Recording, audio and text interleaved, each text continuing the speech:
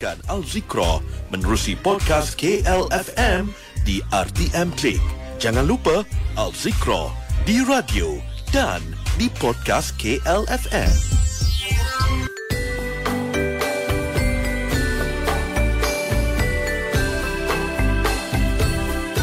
Bismillahirrahmanirrahim. 6.45 pagi kami nak teruskan pengajian Zikra dan kita akan bersama dengan yang berbahagia Ustazah Nurul Hidayah. Assalamualaikum Ustazah.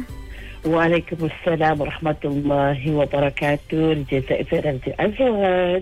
Baiklah Ustazah, kita mulakan dulu dengan pimpinan doa pagi, silakan. Baik, bismillahirrahmanirrahim. Alhamdulillah rabbil alamin. Wassalatu wassalamu ala asyrafil anbiya'i wal mursalin wa ala alihi wa sahbihi ajma'in. Allahumma inna nas'aluka lisanan ratiban bi dhikrik wa qalban maf'uman bi shukrik wa badanan hayyinan layyinan bi ta'atik. اللهم إنا نسألك إيمانا كاملا ونسألك علما نافعا ونسألك يقينا صادقا ونسألك دينا قيما ونسألك العافية من كل بلية ونسألك تمام الغنى عن الناس وهب لنا حقيقة الإيمان بك حتى لا نخاف ولا نرجو غيرك ولا نعبد شيئا سواك واجعل يدك مبسوطة علينا وعلى أهلنا وأولادنا ومن معنا برحمتك لا ولا تكلمنا إلى أنفسنا طرفة عين ولا أقل من ذلك يا نعم المجيب. وصلى الله على سيدنا محمد النبي الكريم وعلى آله وصحبه أجمعين. وصلى الله على سيدنا محمد وعلى آله وصحبه وسلم والحمد لله رب العالمين. الحمد لله amin ya rabbal alamin. Alhamdulillah kita bersua lagi hari ini dalam Zikra bersama saya dan hari ini kita masih lagi nak bercerita tentang rukun Islam ketiga yang namanya ialah zakat. Ya, satu rukun yang berkait langsung dengan keuangan.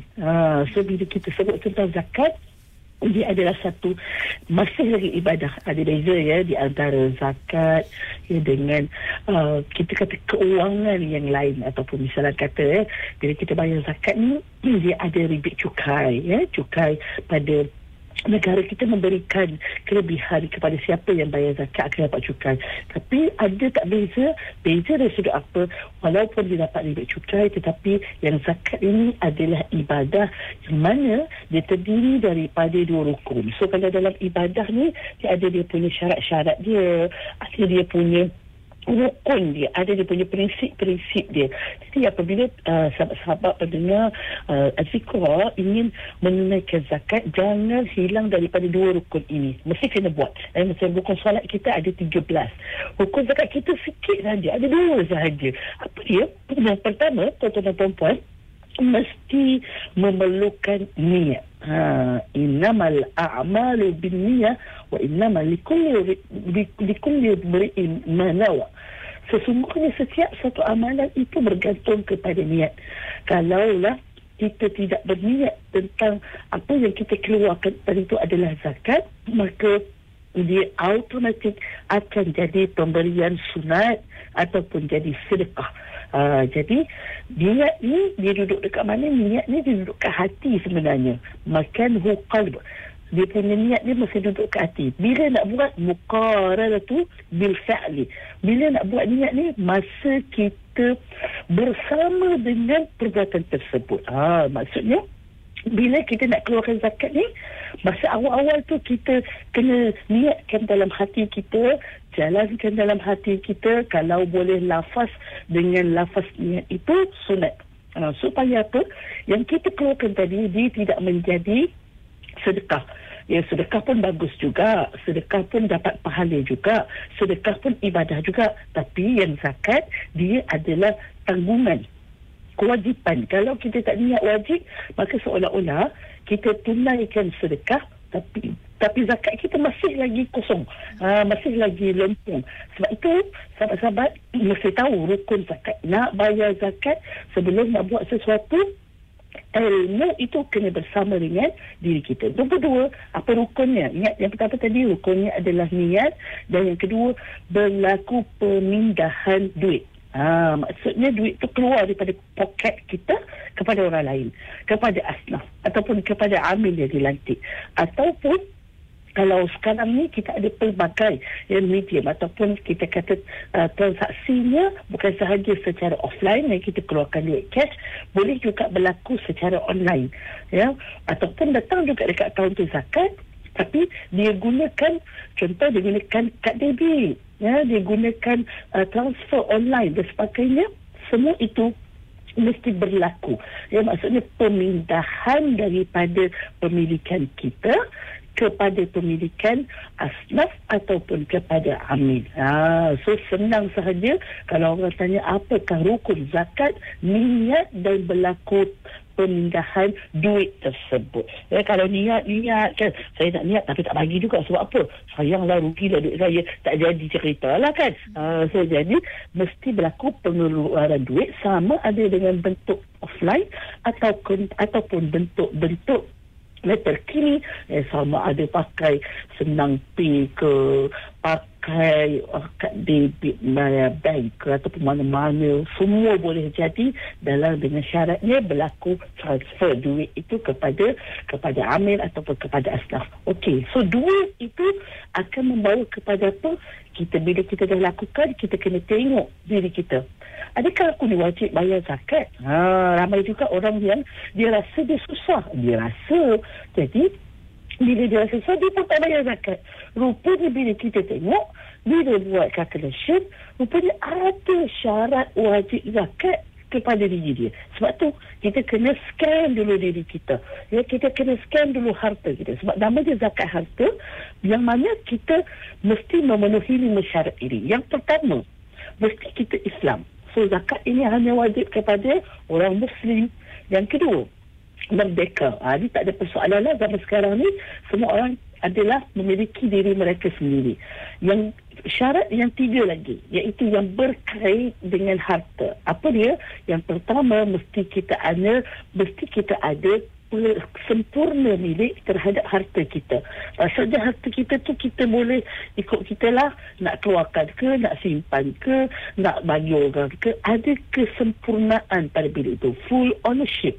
Bila kita ada full ownership, maka ada di sana syarat wajib zakat. Yang keempat, yang pertama tadi Islam, yang kedua merdeka, yang ketiga sempurna milik, yang keempat ialah cukup nisab. Cukup nisab iaitu memiliki, ya, kita kata bila orang tu sudah cukup nisab, maksudnya dia sudah memiliki kekayaan dan ada kelebihan daripada hartanya, yang mana bila ada kelebihan, maka itulah yang perlu dikeluarkan ataupun perlu dikongsi. Berapa dia punya minimum dia, ya. Default ni dia ada minimum dia. Nak tahu orang tu kaya ataupun tidak, ada orang mungkin dia miskin, tapi dia rasa dia cukup. Maka yang ini tak boleh ikut rasa-rasa. Dia bukan ikan siakap 3 rasa, tapi dia kena kita ukur betul-betul harta kita. Ukurannya adalah nisab. Bila kurang daripada nisab, iaitu bersamaan dengan 85 gram emas, ataupun pada hari ini lebih kurang dalam 20,000 ke atas lah. Ya, bila 20,000 ke atas, maksudnya orang tu dah memiliki, dia dah memiliki nisab itu, maka dia kena kira berapakah 2.5% daripada harta dia untuk dikeluarkan zakat. Baik, nombor 5, itu nisab. Yang keempat, yang kelima, mestilah cukup haul. Cukup haul maksudnya adalah cukup setahun. Setahun apa sebenarnya? Kalau ikut kiraan yang tepat ialah setahun Hijri. Jadi siapa yang bayar zakat, haul dia pada setiap kali Zulhijjah, selamat. Ataupun setiap kali Ramadan, selamat. Setiap kali Muharram, selamat. Sebab apa? Dia dah guna tahun Hijrah. Tapi siapa yang nak guna Masihi pun boleh, tak ada masalah. Cuma Masihi ini dia lebih panjang berbanding dengan tahun Hijrah. Jadi kena tengok betul-betul lah, jangan sampai ada yang terkurang. Jadi boleh sahaja sahabat-sahabat bila tengok scan balik harta kita, apa antara harta yang kena zakat, kita dah sebut semalam, iaitu zakat pendapatan. Yang kedua, kita ada zakat apa? Kita ada zakat simpanan. Zakat simpanan, wang simpanan. Wang simpanan ni maksudnya ada kita menggunakan ringgit Malaysia yang mana kita simpan di institusi ataupun kita simpan di bawah bantal. Ada juga orang simpan bawah bantal. Orang kaya-kaya kadang-kadang dekat dalam rumah dia pun ada peti besi, kan. So jadi yang itu dikenakan zakat apabila setahun melebihi daripada 20,000. Jadi hari ini esok insya-Allah kita akan tengok lebih lanjut lagi berkaitan dengan zakat pendapatan. Hari ini kita kongsikan dahulu 5 syarat zakat dan rukun zakat. Mudah-mudahan kalau rasa sanksi sahaja kan, lepas saya kena zakat, bolehlah semak betul-betul, bolehlah tarannya, dan insya-Allah itu niat yang baik itu Allah akan lorongkan kepada kebaikan. Sebelum nanti kita akan dihisab oleh malaikat, kita buat apa dekat harta kita. Allah tanya kita buat apa dekat harta kita. Kita settlekan muhasabah dahulu diri kita. Terima kasih DJ Zima dan DJ Azwan. Kita jumpa lagi pada esok hari insya-Allah.